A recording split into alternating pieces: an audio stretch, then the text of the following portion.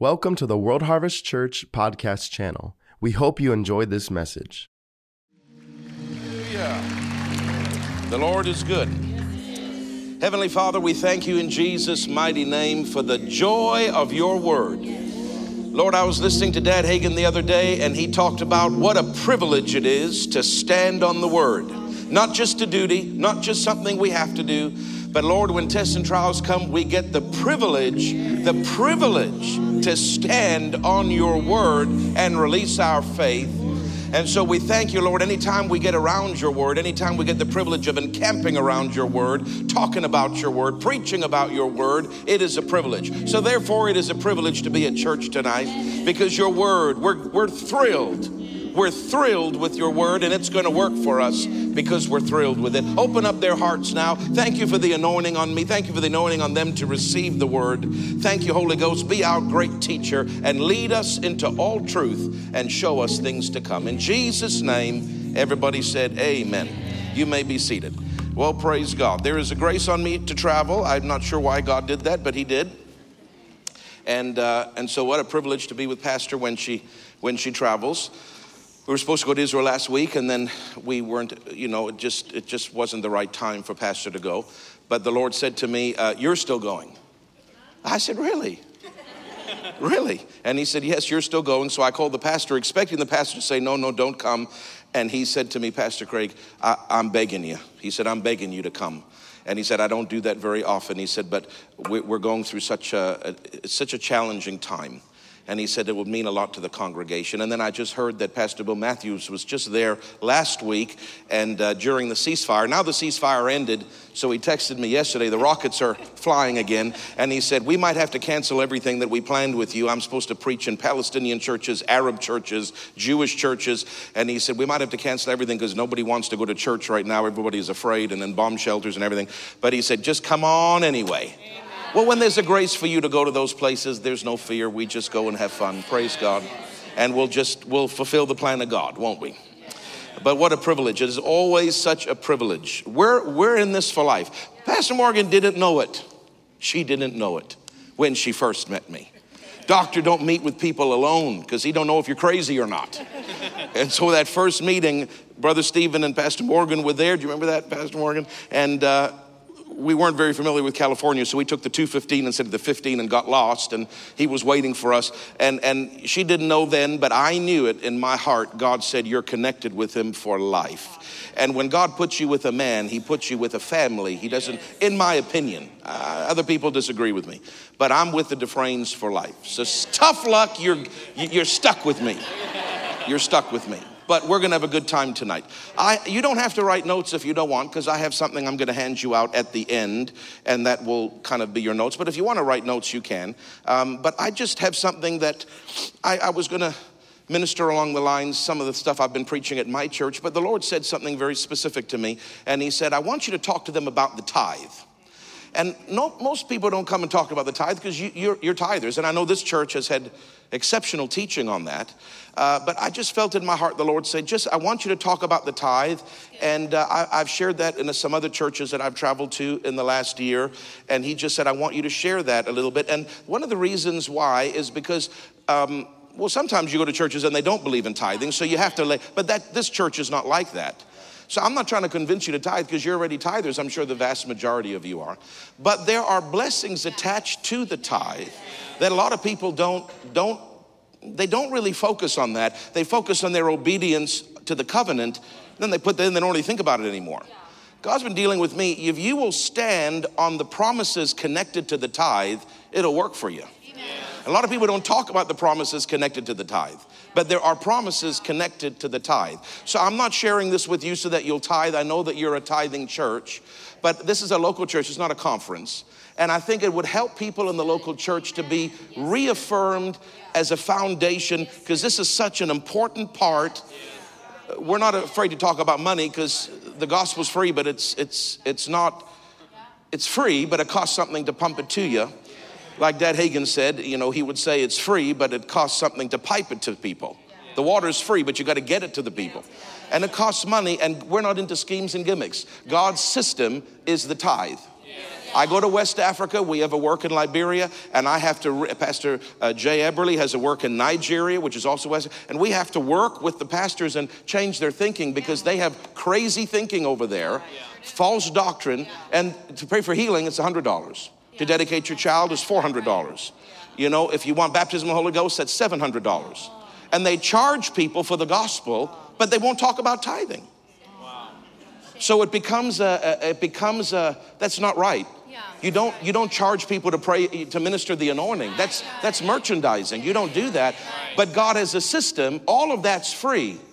But God has a system to fund the local church, and it's the tithe. Now, I don't know. I won't say names because I don't do that. I won't do that. Especially when I'm in somebody else's. But I'm my pulpit, I'll just say whatever I want. I just cut live stream and I talk. But no, I don't. But I won't say names. But I'll tell you something. There is a massive, massive attack right now in the body of Christ through some big name ministers that if I were to tell you their names, you would know their names. Thank God they're not people that Pastor Nancy, has in her pulpit or anything like that. But there is an attack, an assignment from the devil. It is demonic in nature against the tithe.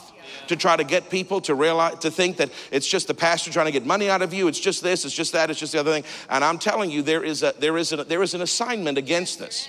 And the Lord said to me one day when I was praying, he said, son, the tithe is more for the New Testament than it ever was for the Old.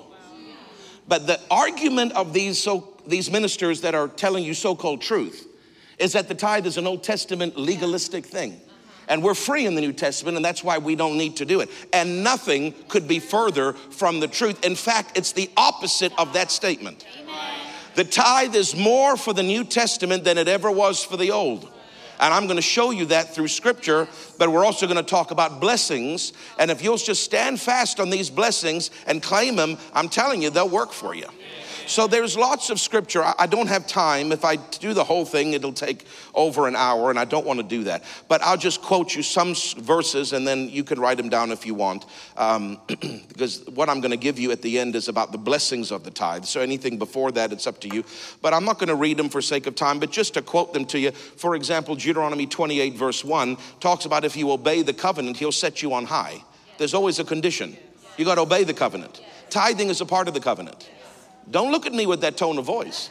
Tithing is a covenant issue, and it's got nothing to do with the Old Testament or the New Testament or from that perspective. God is a covenant God. He's transdispensational. Tithing is a transdispensational truth.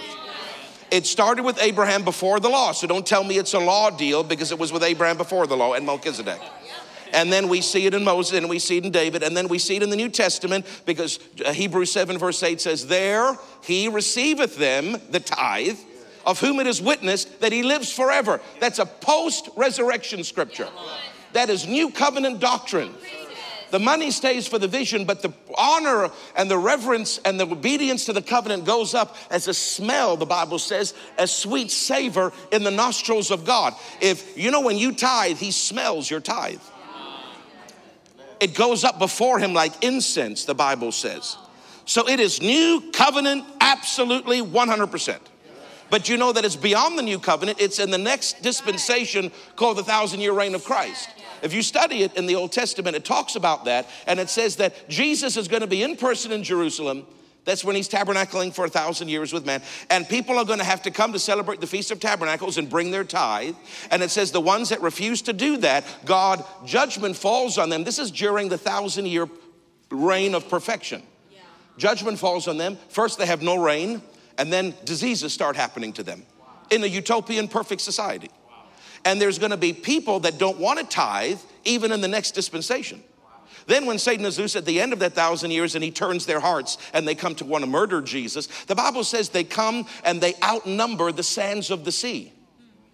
At the beginning of the 1,000-year reign, everybody is born again. Everybody is right with God. When I say born again, I mean they're children of God. They're maybe not in the same class as us that have been raptured, but they're natural bodies saints. They don't have resurrected bodies. They've made it through the tribulation, but they believe in the Lord. They are from that perspective saved.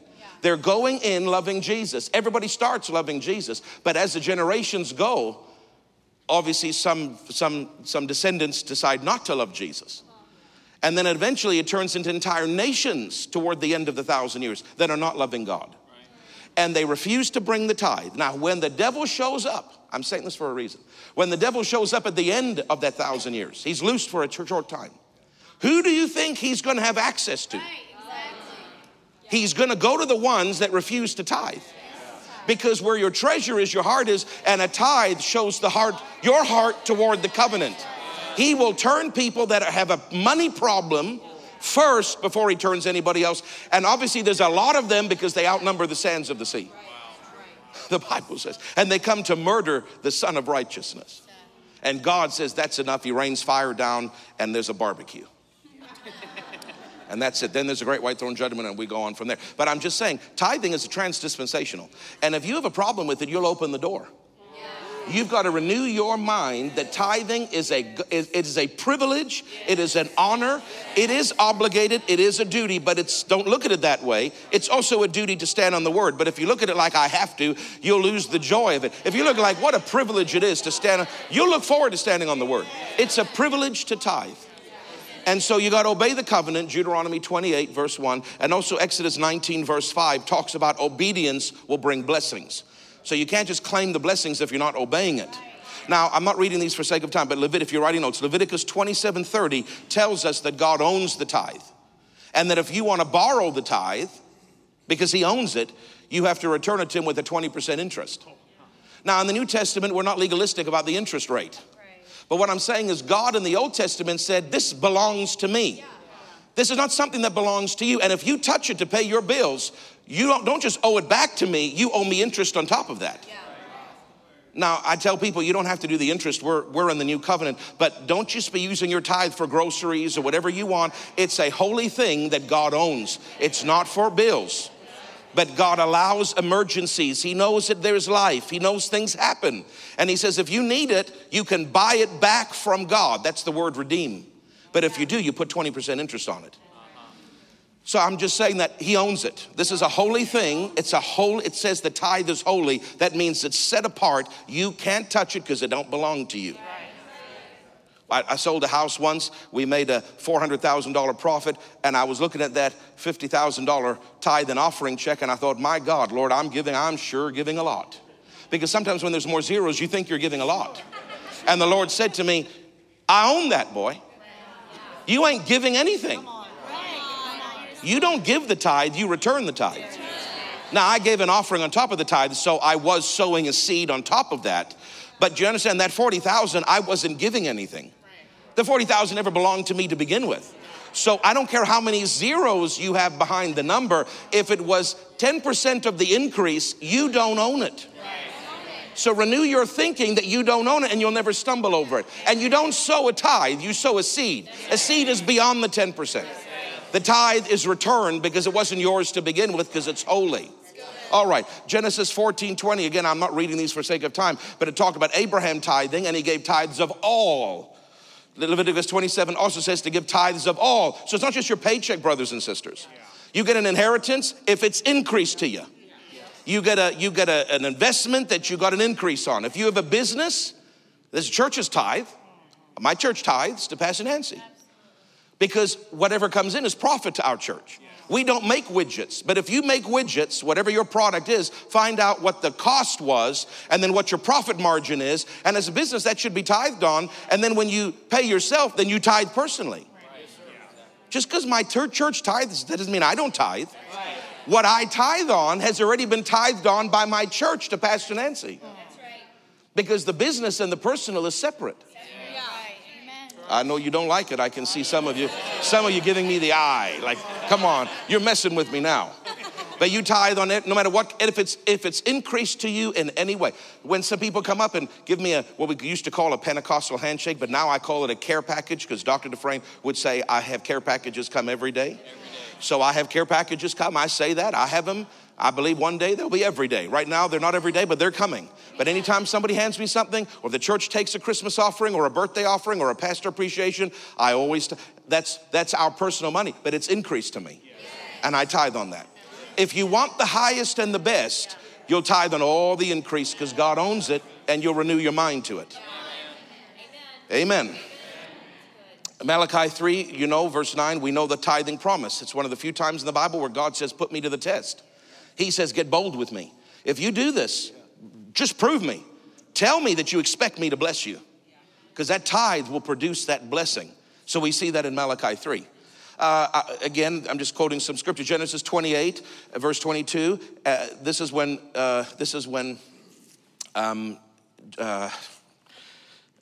Isaac and Jacob. This is when Jacob got the birthright. Esau wants to kill him. He's running. He's over there in I believe it was Bethel there, the house of God. He's having the dream. He sees the ladder going to heaven. If you read that scripture, he says at the end of that thing, he says, Lord, as I'm running, he's going to his uncle Laban's house. He says, if you'll protect me in this journey and the years that I'm gone, I will give you a tenth of all. Where do you think he learned that from? He learned that from Grandpa Abraham. He learned that from Daddy Isaac. And then in Genesis 31, as he's leaving Laban, God speaks to him and says, I remember your vow that you will tithe.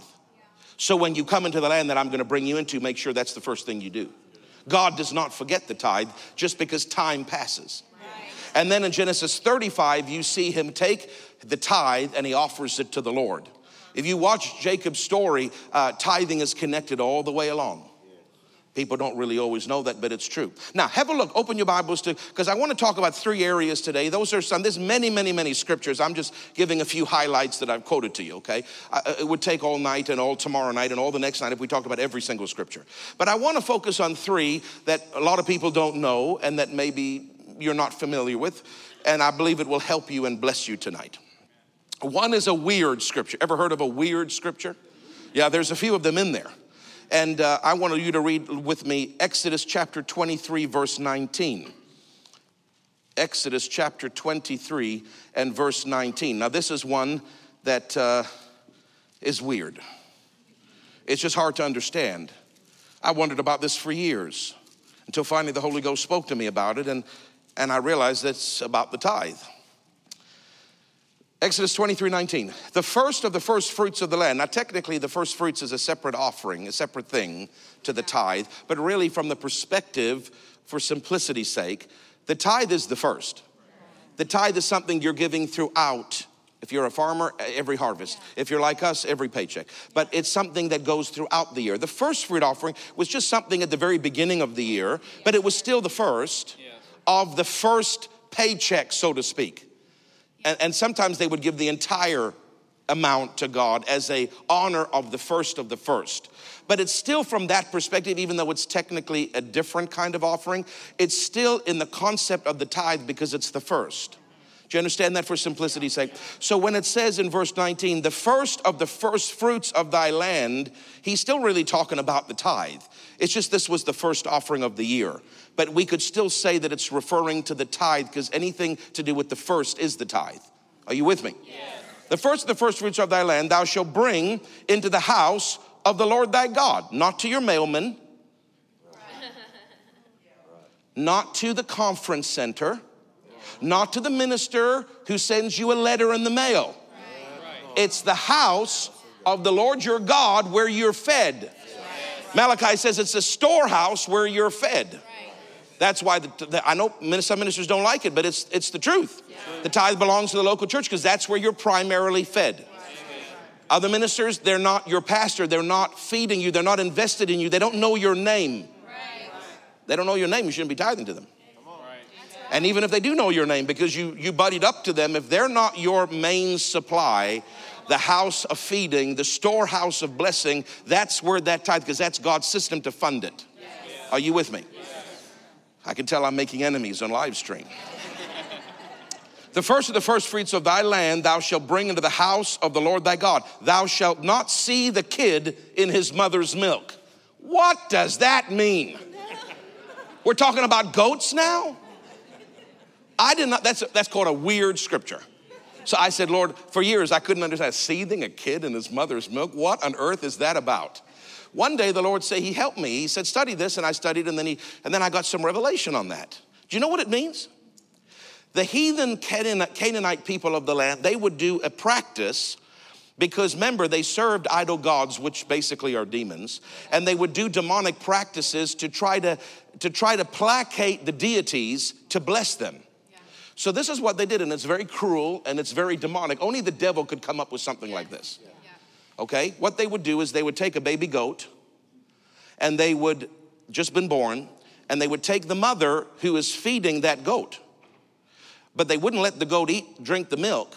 They would take the milk of the mother until they could fill a cauldron. Then they would boil that milk and then put the live baby goat in the boiling milk to boil it alive, which is a very cruel practice. It's a heathen practice. Then what they would do is they believed that there was some magical power because the milk was to give life to that baby, but now the milk that was supposed to bring life has brought death. So now that milk has got special powers to it. That's what the Canaanites believed. Then they would take the goat out of the milk, and they would take that milk and they would go to their trees, their orchards, their crops, and they would sprinkle that milk over all their crops as an honor to their gods that they would worship, Baal and the like. And they believed this milk that brought death instead of life now will invert itself, and now by sprinkling it, it will bring life to their crops, and they would get a great harvest by doing this. God knew the heathen practice of the Canaanites. And so he said to them, listen, I don't want you using what I call magic milk. Because that's really what it was. They believed it was magic. It was witchcraft. It was a heathen practice of demons. And God was saying, listen, I want you to bring the tithe into my house. Don't go sprinkling magic milk over your crops. Because the heathens will tell you that the magic milk is going to make you blessed. But I'm telling you that the tithe is going to make you blessed. That's why God is saying this. The tithe is God's system to increase us, not some multi-level marketing scheme. Everybody's got some weird thing these days that they're trying to do to make money. And I'm telling you, God's system is not try this gimmick and try this thing and try this thing over there and try this thing over there. God's system is just keep it simple, stupid. Bring the tithe and release your faith and honor the covenant, and don't do your magic milk stuff.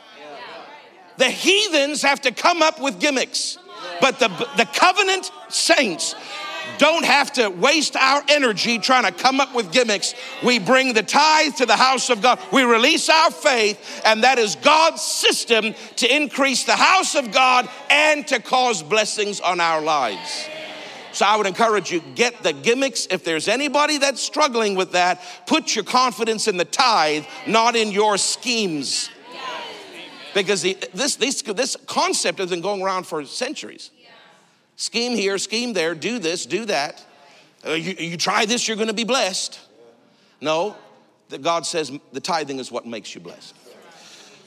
So I just encourage you, don't use magic milk. Believe in the tithe. Hallelujah. Praise God. You know, we talk about healing, but tithing is a covenant issue. Healing is a covenant issue. If you want to be healed and it's a covenant issue, make sure the other parts of the covenant are in line.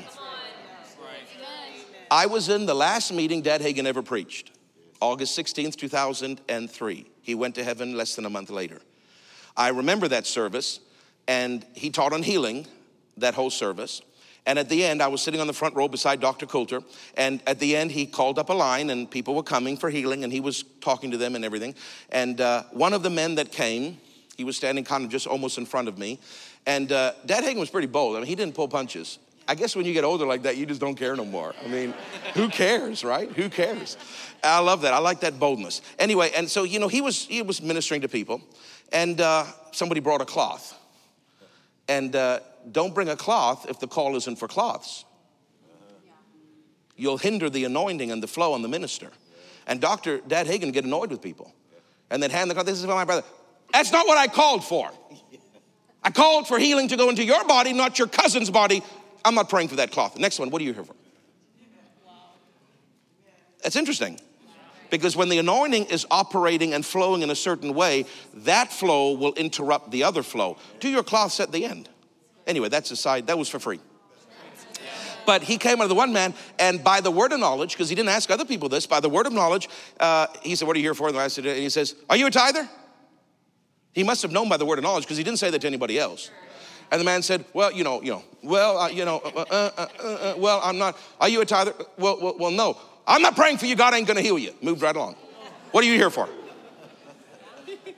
I'm serious. It's a covenant issue. If you don't know about it, there's certain mercy. God will give you time to renew your mind. But if you go to a church and you know about it, and you know it's a covenant issue, and you violate that covenant, you're going to hinder other parts of the covenant, including financial blessing, including healing, including protection. Anything that's of the covenant, it's a package deal. You can't ignore this part of the covenant because it costs you something, but I'll take that part of the covenant because it gives me something. That's why Deuteronomy 28:1 says, if you obey me, I'll make you the head and not the tail. I'll put you above and not beneath. So there are reasons why sometimes, not every time, but sometimes people don't get their healing because there is a problem there with finances. And you got to deal with your heart about that. I'm telling you, you got to deal with your heart about that. Now, have a look with me, please. This is the second thing I want to share with you. I just think this is just the cat's meow. I'm telling you, this blesses me so much. Exodus chapter 13. I'm Canadian. You got to just put up. I say some weird things, and that's okay. That's all right. Hallelujah. Exodus chapter, this blesses me so much because I'm so tired of people saying the tithe is not of the new covenant. They're liars. That's what they are. Liars. That's what they are. They don't know, ignorant. They don't know the word. I don't care how big you are. I don't care how big your name is. If you say that, you're a liar. The tithe is more for this dispensation than it ever was for the past. And God is trying to rob local churches of their supply to try to stump the pastors so they can't fulfill the vision because some person has decided that it's not of this time anymore.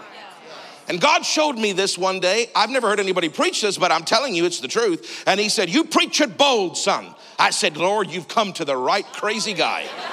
I'll do it. I'll do it. What, are they going to kick me out? I live in Canada. They can't kick me out. Exodus 13:11, read it with me. And it shall be, watch this, when the Lord shall bring thee into the land of the Canaanites, as he swore unto thee and to thy fathers, that he shall give it to thee, that thou shalt set apart unto the Lord all that openeth the matrix. That means the womb. That means the first. Every firstling that comes of a beast, which thou hast, the males thereof shall be those. He's talking about the first belongs to God. Yes. That's the same as your crops. That's the same as the cattle. Now, we don't have that today. We're not farmers, but most people aren't. But you understand, this time, they're dealing in that type of agricultural type of industry. So he's saying, the first one that comes is mine. What's he talking about? The tithe. The tithe is the first. You can interpret that with Leviticus 27, verse 30. Now, keep going with me. And verse 13, every firstling of a donkey thou shalt redeem with a lamb. What does redeem mean? Buy back. God's saying, listen, when the donkey gives a baby, I don't want that donkey. Why? A donkey's unclean. Right. Don't give me something that's unclean. So, but you still have to tithe on that. Yeah. So buy it back with a clean animal like a lamb. Yeah. You following? Yes. Okay. Redeem it. And if thou will not redeem it, in other words, if you don't have something to buy it back with, then you'll break its neck. Meaning, if the donkey has a baby, that baby belongs to me. I'm the God of the first. If you don't have something that's clean to buy that back with, you have to break its neck. In other words, don't let it live. In other words, don't let the tithe that belongs to God walk around in your life when it needs to be in the local church. Kill it. That's how serious God was about the tithe. It's better to kill the animal than not just offer it to the Lord. Stay with me. And all the firstborn of men among thy children thou shalt redeem. He's not a heathen God. The heathens would take children and offer them to Baal and to Chemoth and to these demons and do child sacrifice. God is not like that. That's demonic. But God was saying, when you have a baby boy, that's mine. But you can't offer that on the offering sacrifice. So buy it back with a lamb. In other words, the lamb replaces the human being. Don't offer me a human sacrifice, but give me something in its place. What God is saying is, this is not a joke. This is not a game. the first belongs to me. The first of your cattle belongs to me. The first of your crops belongs to me. In our modern vernacular, the first of your paycheck belongs to me. It all belongs to me. Covenant is about putting God first. Not your needs first, not your desires first. You put God first, and then he causes you to rise to the top of the barrel. But you got to do that by faith. You still with me? Okay, and the firstborn of men among thy children thou shalt redeem. And now watch this. I never saw this until the Holy Ghost showed it to me. I just jumped around. I was so excited when I saw this. And it shall be when thy son asks thee in time to come. The next generation wants to know, why do we have to do this tithing thing? Because they don't know nothing. They're stupid. Children don't know nothing until you teach them.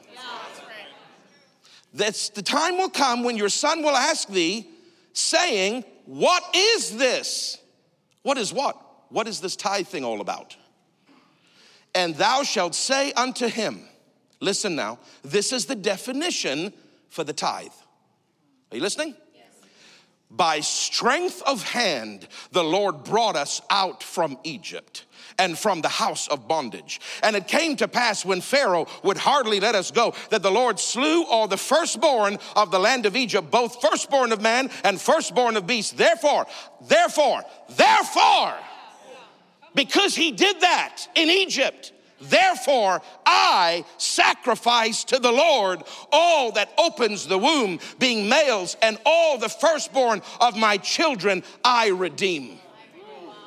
And it shall be a token unto thine hand, and frontlets upon thine eyes. In other words, keep this ever before you, children. For by strength of hand, the Lord brought us out of Egypt. I don't know if you see what I'm talking about, but I'm going to help you see it. God, when they were coming out of the bondage land of darkness called Egypt, which represents sin and the kingdom of darkness, when they were coming out, he wouldn't let them go. It took striking down the firstborn of the king or the Pharaoh in order for him finally to say, go. Do you understand? So what he's saying is, we were in bondage. We only got out of bondage into the promised land because God struck down the first. And because he struck down the first, which gave us freedom, we will tithe and put down our first to honor what God did and to remember he brought us into the land of promise. And I heard the Holy Ghost say to me, son, and I said, yes. And he said, you also were in the land of bondage. And I, the King of Kings, not just the Pharaoh, I struck down my firstborn. God put Jesus, he said, let it pass. And he said, no, son, I can't let it pass, this cup pass from you. He said, not my will, but thy will. God led Jesus into that cross and then turned his back because he couldn't see the sin. Son, you also were in the land of bondage. You also had a Pharaoh, a taskmaster called Satan. You also needed to get out but couldn't get out. There was no way you could get out. But I, the king, struck down my firstborn. And by me giving my son, you came out of the land of darkness and into the land of glorious light. Therefore, you tithe today. You take your precious, your first, your thing that is special to you, that represents your labor. You take your first and you strike it down and you say, Father, this belongs to you. Why? Why? Because I remember you struck down your first. You know why it's more for the new covenant? Because everything in the old was a shadow. We have the substance. It was all a type. We have the reality of that type. Everything pointed to the church. Everything pointed to Jesus. Everything pointed to the cross.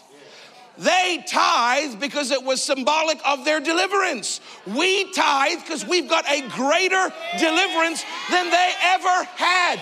We have the Son of God being struck down, not just Pharaoh's son. We came out of spiritual darkness, not just a land called Egypt. If you don't tithe, you insult the Lord Jesus and his blood. Tithing is a way to remember your salvation. You're not buying it, it was free. You've got it free. But when I tithe, I'm saying, Lord, I take my best and I give it to you because you took your best and you gave them for me and you brought me out, and I wouldn't be here if it wasn't for him. So I offer you my best, and by the way, his best receives my best. There it is witness that he liveth forevermore. Jesus was God's best. He is waiting for the honor, the worship, the reverence of my covenant act of tithing, and he receives that. That's why we tithe, brother and sister. That's why it is ludicrous to say it is not for the new covenant. It is more for today than it ever was for there, because we have the substance what they only had the shadow. We've got Jesus that was struck and raised back up. That's why I'm free. That's why we have church. The tithe is a constant reminder. I bring you my best because you gave me your best. I'm not buying it, it's free, but I honor you and the remembering of you and what you did for me. Lord, the least I can do is, if they honored you for putting down Pharaoh's son, how much more do I honor you for putting down Jesus? Are you with me? Every time you tithe, remind yourself, this represents Jesus, God's best being poured out for me. Because of that, I'm in a new place. I have freedom. I have healing. I'm on my way to heaven. I've been redeemed out of the hand of darkness because of what he did. The least I can do is give back to Jesus the first that I have. It reminds me that he gave his best so I would be free. So for a New Testament Christian to try to talk about the legalities of the law of Moses and say that it is not for this dispensation is as crazy as saying that I'm an astronaut. It just doesn't make any sense. It's not scriptural. It is more for us today than it was for them. It represents our freedom from hell. And if you know that now and you still don't do it, you're going to answer to Jesus. Because remember, when revelation comes, when light comes, you are responsible for what you heard. Guess you shouldn't have come to church tonight. But you are responsible for what you've heard.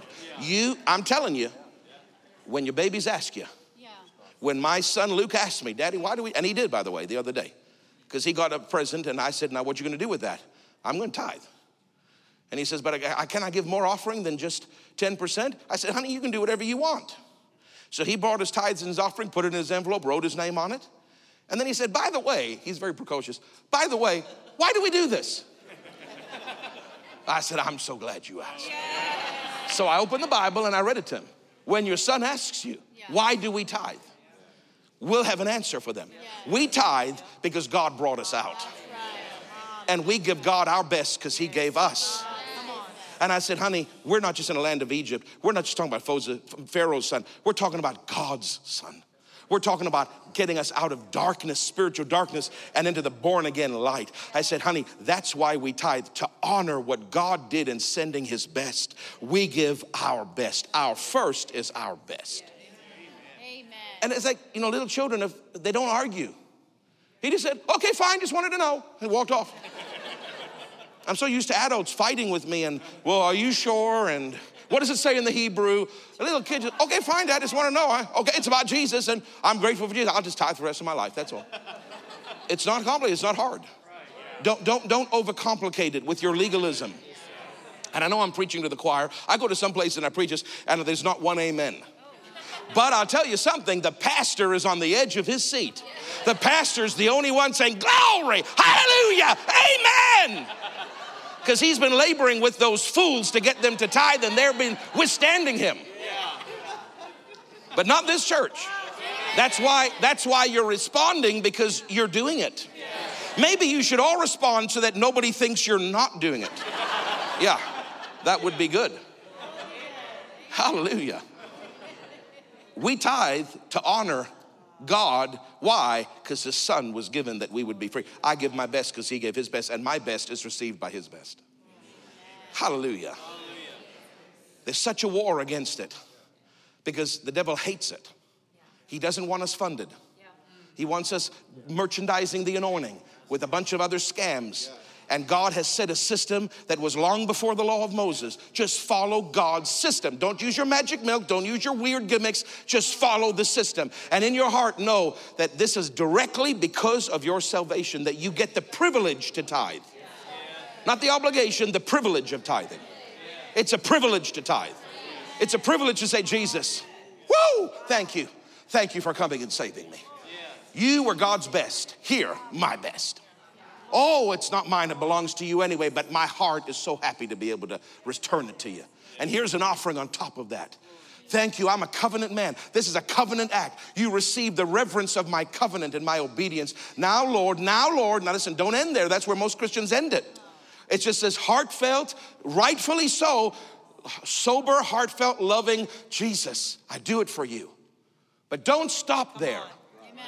You'll rob yourself if you'll stop there. God doesn't want you to stop with just loving him and being so reverent.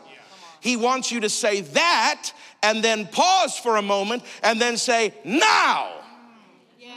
Now. Lord, the conversation is not over.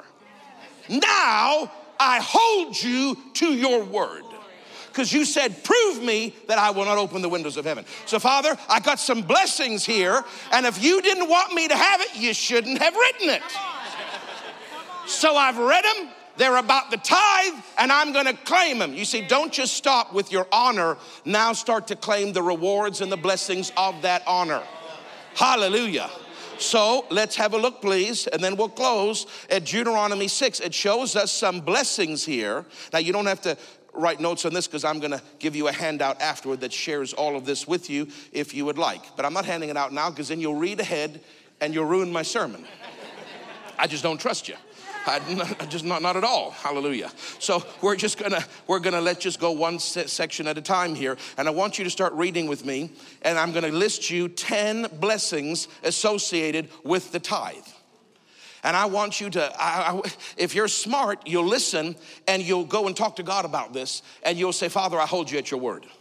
That's what I do. He didn't want me to have it, don't write it. I got eyes, I can read. God wants us to have it. He put us in there so that we would read it.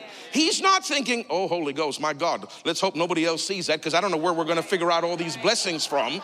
His streets are made of gold. He can figure it out for us. He can figure it out for us. In fact, when the children of Israel had no food in the wilderness, God created manna. If you don't have it and it's not around and he can't get it to you, he'll make it.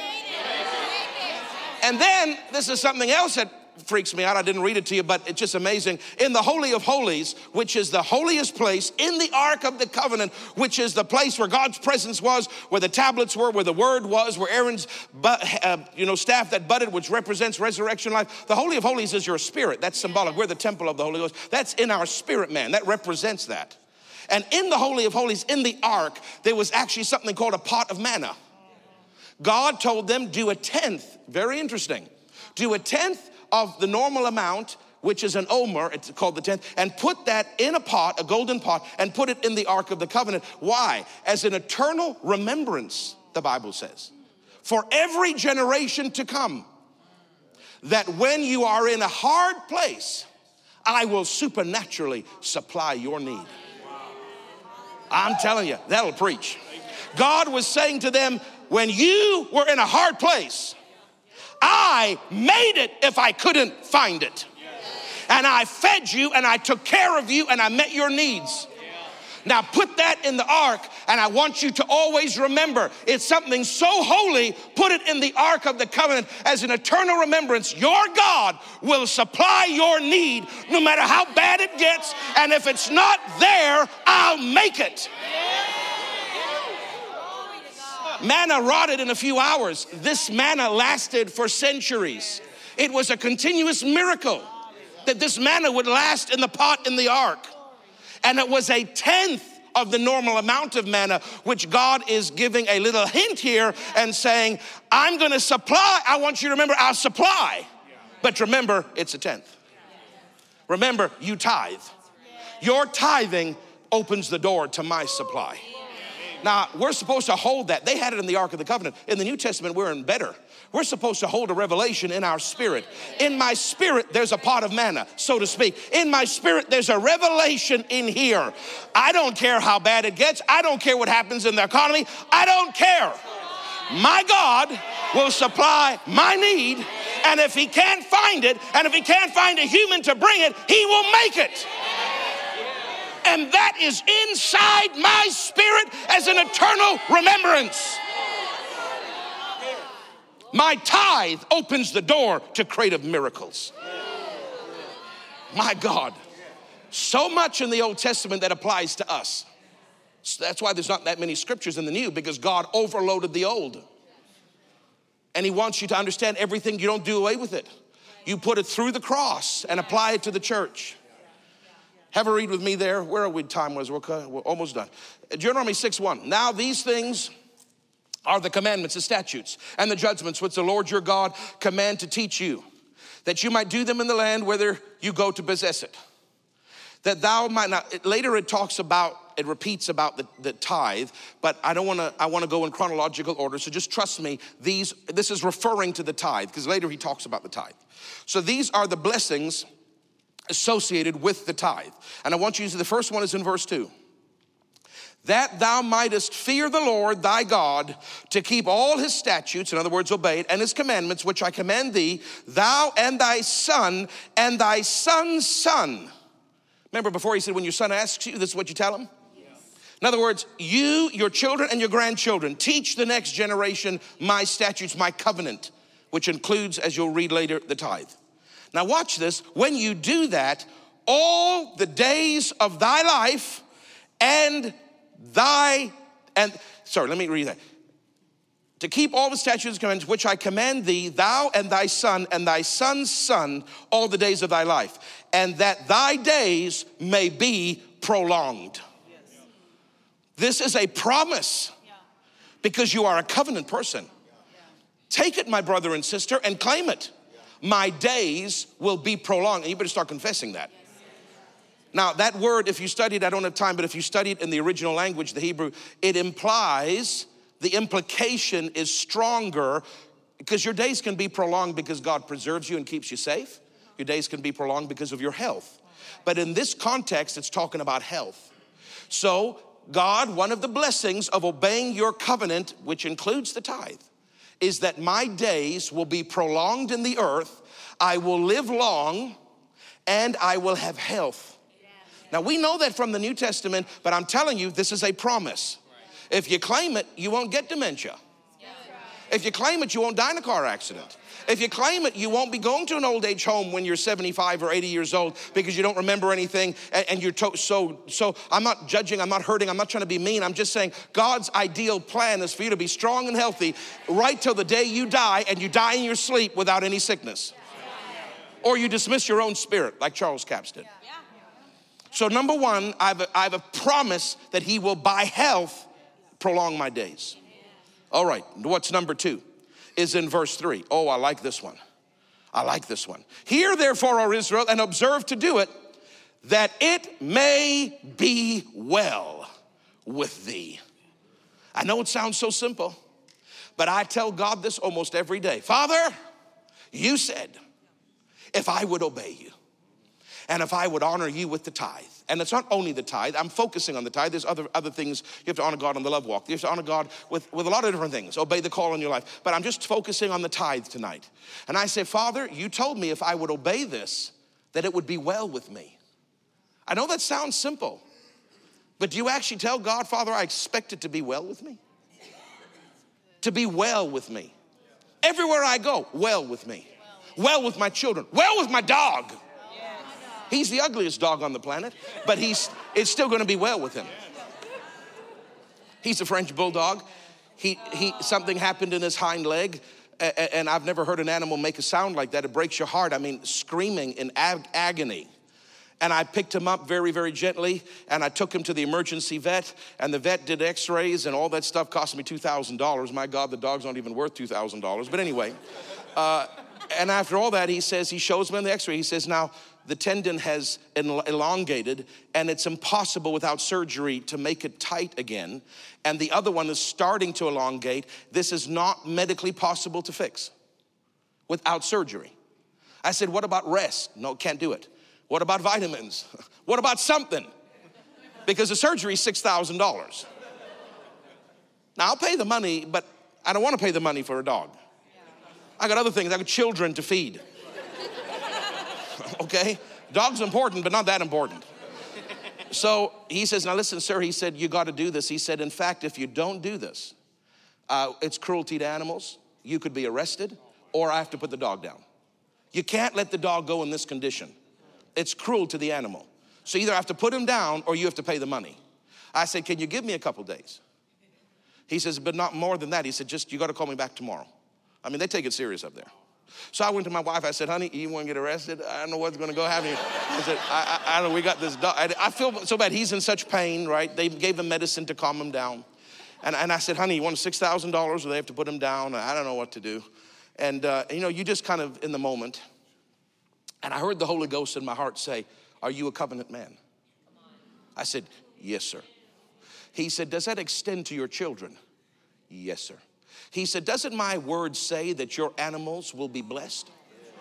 I said, yes, sir. With a, on the top, like, yes, sir. Like, what are you talking about? And he said, go into his room. He has his own little room. Go into his room. Oh, he does. He has his own room. He said, go into his room and speak to that leg.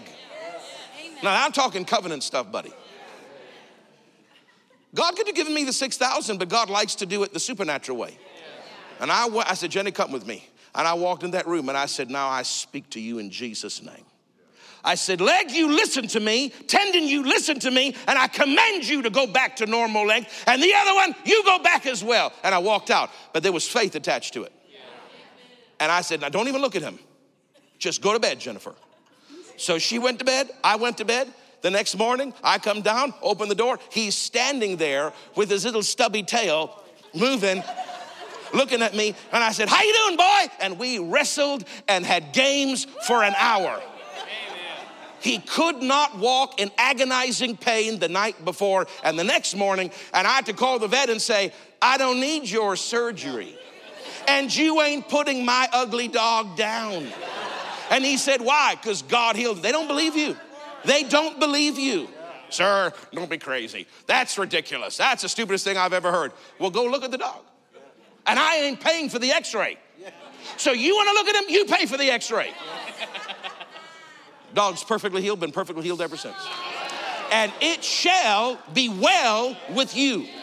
You have a covenant, my brother. You're a tither. It shall be well with you. There's a minister in Minnesota. His daughter drowned. He was in the ambulance on the way. Pastor Nancy knows the minister, on his way to the hospital. I'm giving you this shortened version. And the daughter's dead, a little small kid, and he's in that hospital. And he's, obviously, you can imagine what a father is going through. And he hears the Lord speak to him, tither rights. And he laid with the people there. Her heart stopped. She's dead. She drowned.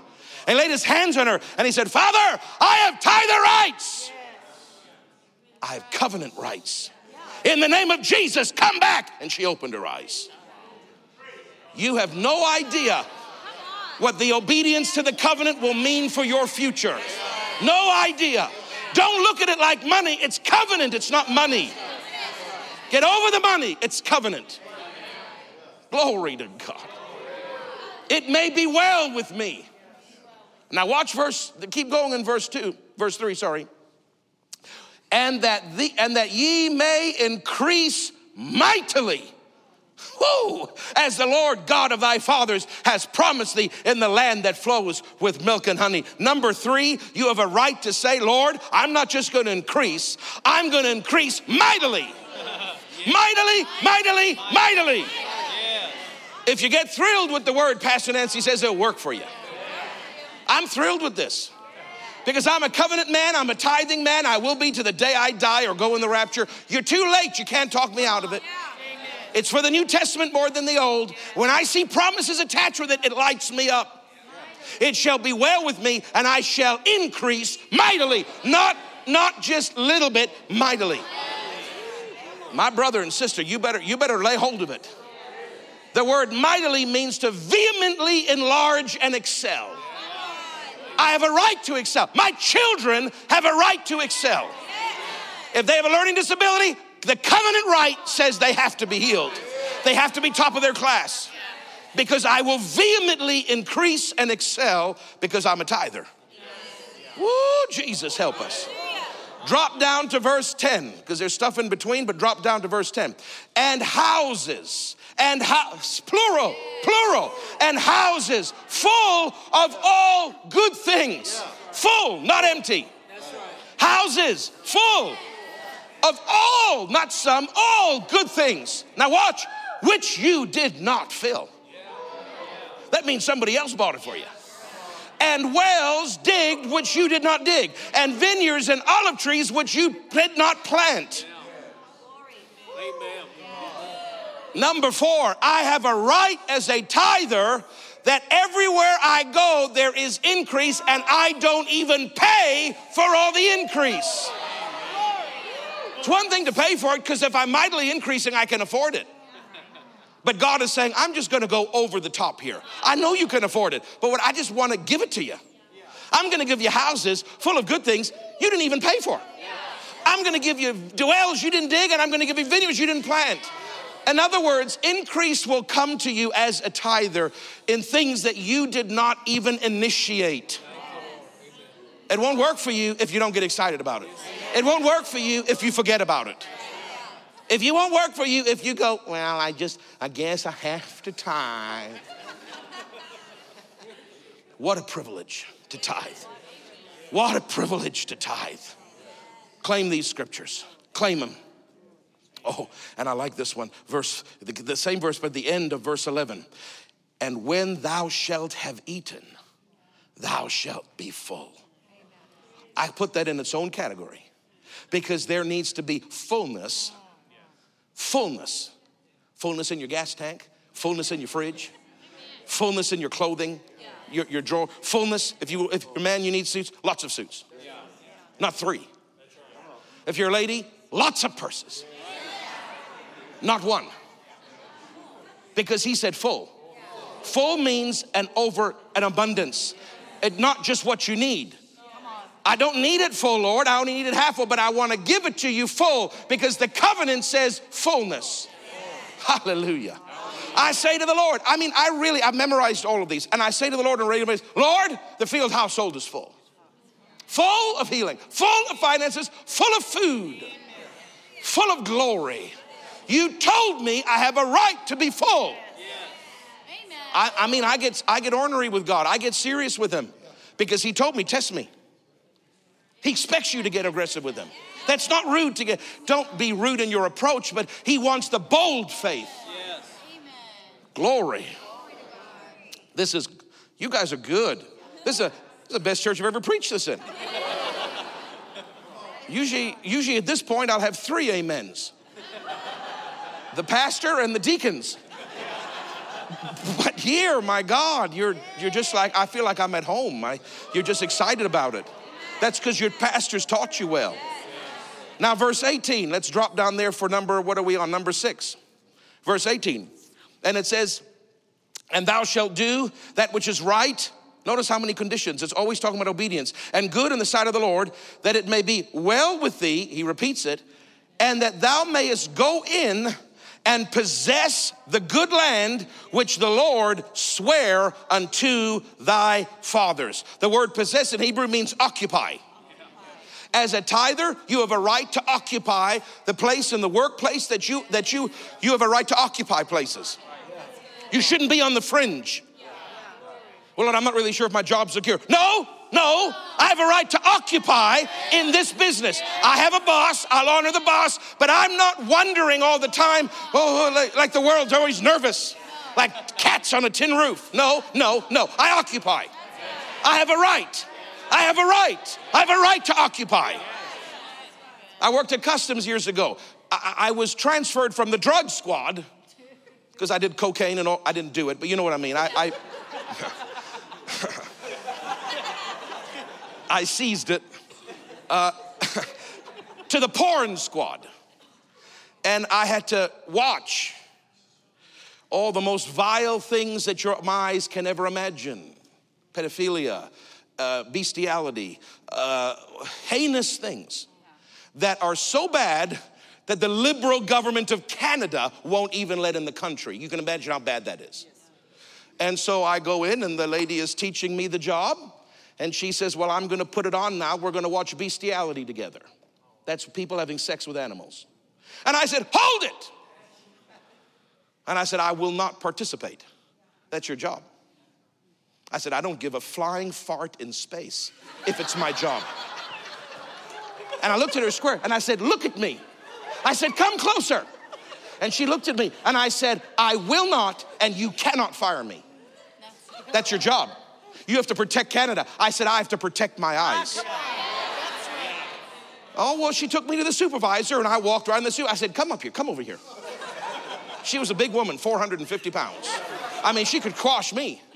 She walked over to me. She's taller than me, and I'm looking up at her. I said, I'll take you to the Supreme Court of Canada. You cannot make me look at vile things. And I was aggressive because they were aggressive. And they're trying to make me watch things that my conscience does not allow because it's my job. And I had to push back on them and say, job or not, my conscience dictates more than your job dictates.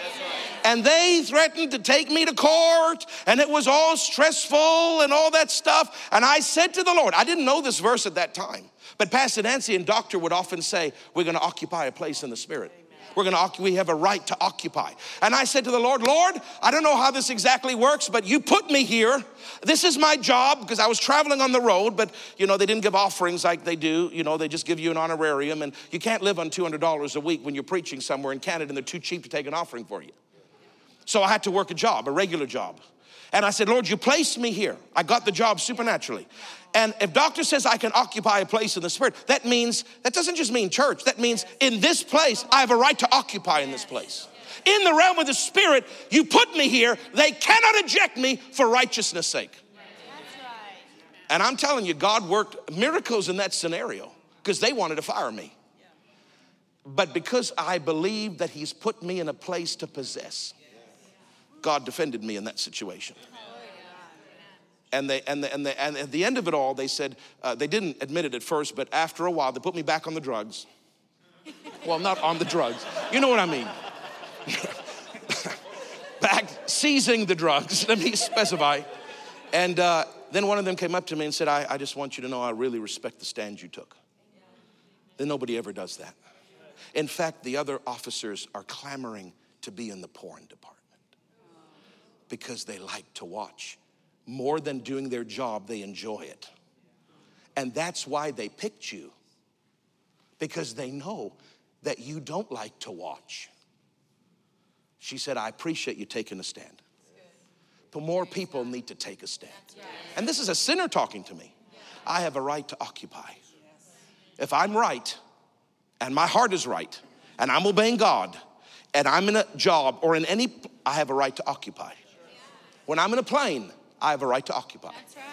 I don't be afraid when I fly. When I'm in that car, I have a right to occupy. You gotta understand that when you possess something, it means everywhere you go, you're the dominator. Everywhere you go, you're the boss. In the spirit realm, I mean. You submit to those in natural authority, but where I go, I'm possessing. That means I hold a place. Those people on that plane are lucky to have me because it can't go down because I'm there. And I really believe that. I'm serious. Hallelujah. That's what possessing means. It means you have dominion everywhere you go. Praise God. Now, verse 19, and it says, possess the good land which God's word, and to cast out all thine enemies from before thee, as the Lord has spoken. When you're a tither, enemies have to fall before you. Sickness has to fall before you. Demons have to fall before you. Anything that's in the category of an enemy. Do you understand how complete this promise is? I occupy. I have dominion. Enemies fall. Because I'm a tither. Now, I didn't read you the scriptures, but in this chapter, if you take your time, I don't for sake of time, but if you read it, it talks again about what the other verse said that I read earlier in Exodus, where it says, when your children ask you tell them we do this. It doesn't say all the same thing about Pharaoh, but it references Egypt, and it says, tell them we honor God with the first because this is part of our covenant. And then these are all the blessings associated with that phrase, we honor God because of the covenant. And they're talking about tithing, the first fruits. So this is all directly connected to honoring the covenant of tithing. Almost done. Thank you for being patient. My favorite one is verse 24, so go down there. I mean, I say this, I say this all the time. My God, I say this, even my dog, I'm training my dog like a parrot to just say it. They're not as smart as parrots, so they can't, but I wish my dog could. And the Lord commanded us to do all these statutes, obey him, covenant acts like tithing, to fear the Lord our God, that means to show reverence for him, for our good. Always. I tithe for my good. Well, I just do that for my pastor. No. I tithe for my good. Always. Every day I say, Lord, just want you to know I'm a covenant man. I obey you today for my good always. For my good always. Deuteronomy 6:24 tells me that when I obey you, it is for my good. Now, if I obey you, it might bless other people, but it's for my good always. Do you want good always? Obey him. When you tithe, it's not just for the good of the church, it's for your good. It's for your good. Start laying hold of it. Father, this is for my good. This is for my good always. I'm an obedient tither, and it's for my good, for my children's good, for my dog's good. Everything is covered by that obedience. Everything is covered by that obedience. Hallelujah. Every day I say, Lord, Deuteronomy 6:24 says, for my good always. I expect good today. I expect to be full today. I expect to occupy today. I expect enemies to fall to me. But I expect things that I didn't even pay for to come to me today. I expect to mightily increase. I expect to be full. I expect to be well. Amen. You understand? I'm serious about this. This is real to me. And I live it. This works. I'm telling you, brothers and sisters, it'll work for you if you work it. And the last one, number 9, and in verse 24, and it says, and that he may preserve us alive as it is this day. Remember at verse 2, all the way at the top, it says that he would elongate or prolong the days of our life. This one says that he may preserve us alive. Now, if you studied in the Hebrew language, the inference is not healing on this. Both are talking about long life. The first one is talking about health. This verse 24 is talking about protection. So what God is saying is, as a tither, I will protect you. I will make you live long, because I'm not going to let people mug you, rob you, have accidents, crash into things, die prematurely. There is divine protection in that covenant. And he's promising this in number 9. And then the last one, which is in verse 25, this is interesting. And it says, and it shall be our righteousness if we observe to do all these commandments before the Lord God as he has commanded us. Now, in the Old Testament, it was their obedience and faith was counted to them as righteousness. So what he's saying here, what they're saying, what Moses is saying when he wrote this is, Lord, we're going to obey you, and we're going to have all these blessings because we obey you, but we're also going to obey you simply because it's right. It's right. It's our righteousness. It's our act of rightness to obey you. Are you with me? Now listen, your righteousness today is not based on your obedience to the tithe. Your righteousness today is based on Jesus. You are righteous. They were taking it on credit, and they had to obey and have faith in order for it to be credited as though they were righteous because the blood hadn't been shed. But my tithing doesn't make me righteous. Jesus makes me righteous. But there is scripture, and again, for the sake of time, I won't read it, but you can write it down, in 1 John 2:29 and in 2 Timothy 2:22. Both of those scriptures tell us that when we obey the word, when we do the word, we are practicing or pursuing righteousness. My obedience doesn't make me righteous. The blood made me righteous. But when I obey God, I am pursuing right living. And the Bible says that that's very important. You are righteous, but you have to live in a way. I was made righteous, but now I have to live holy. I have to live separate. I have to go in the paths, plural, of righteousness. I have to live in a way that pursues right living. It doesn't make me right, but it is a part of my covenant that I live right. So the 10th one is very simply, Lord, I do this for you simply because I am pursuing righteousness. I am righteous, but I'm pursuing actions that are conducive to right living. That's the 10th point. That it stands alone. So there's 9 blessings, but the 10th one is, I do all this, Lord, simply because it's right. I'm made righteous, but I am pursuing a righteous lifestyle by obedience to your word. And your word tells me to tithe, so it's right to tithe. And by tithing, I am living my righteousness. Amen. My God. Again, those verses are 1 John 2:29 and 2 Timothy 2:22. And of course, there's many others. But those verses particularly tell us when you honor the word, you are pursuing righteousness. You already are righteous, but you are to pursue it. So if I could have, I don't know, a couple ushers help me, but I just hand those out. Now, if you could just do one per family. I made 100. I didn't know how many people would be here. And so don't everybody take one. Just take one per family. But I had my staff, do this for you because I want to be your favorite preacher. I'm just kidding.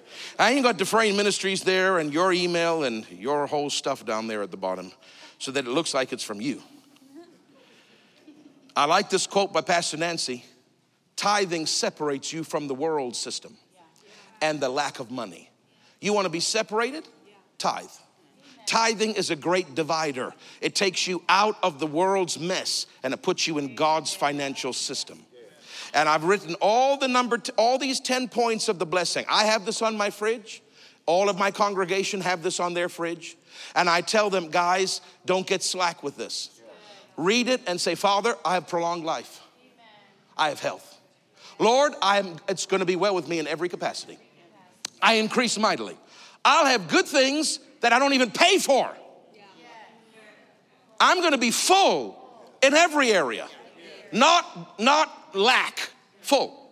I'm going to go in and possess. I'm going to have dominion and occupy everywhere I go, including my job. You're going to cast out enemies before me. It is for my good always. Hallelujah. And you're going to prolong and keep me alive by divine protection. Why? Because it's right. I am pursuing my righteous lifestyle by honoring you and obeying your word. I keep this up before my eyes. I'm telling you, if you work, it'll work for you. Get aggressive with God. Don't just come and tithe with an honor. Lord, you struck Jesus, so I do this. That's right. But don't end the sentence there. Father, because I do this, I expect this. Honor me, for I honor you. Pour it into my life because I honor you. I'm telling you, if you will do this, it will work for you.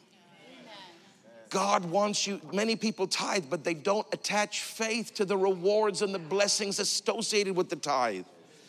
Hallelujah. If you do this, more will come to you. And then when that more comes, you tithe on that. And then you're blessed. And then you've got stuff for your kids and for your grandkids. And you got stuff to help the local church. I hope I wasn't too aggressive with you. Sometimes I go back and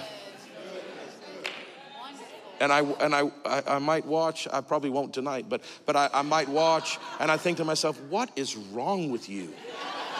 You are nuts. But I'm telling you, that anointing comes on me. I just can't help myself.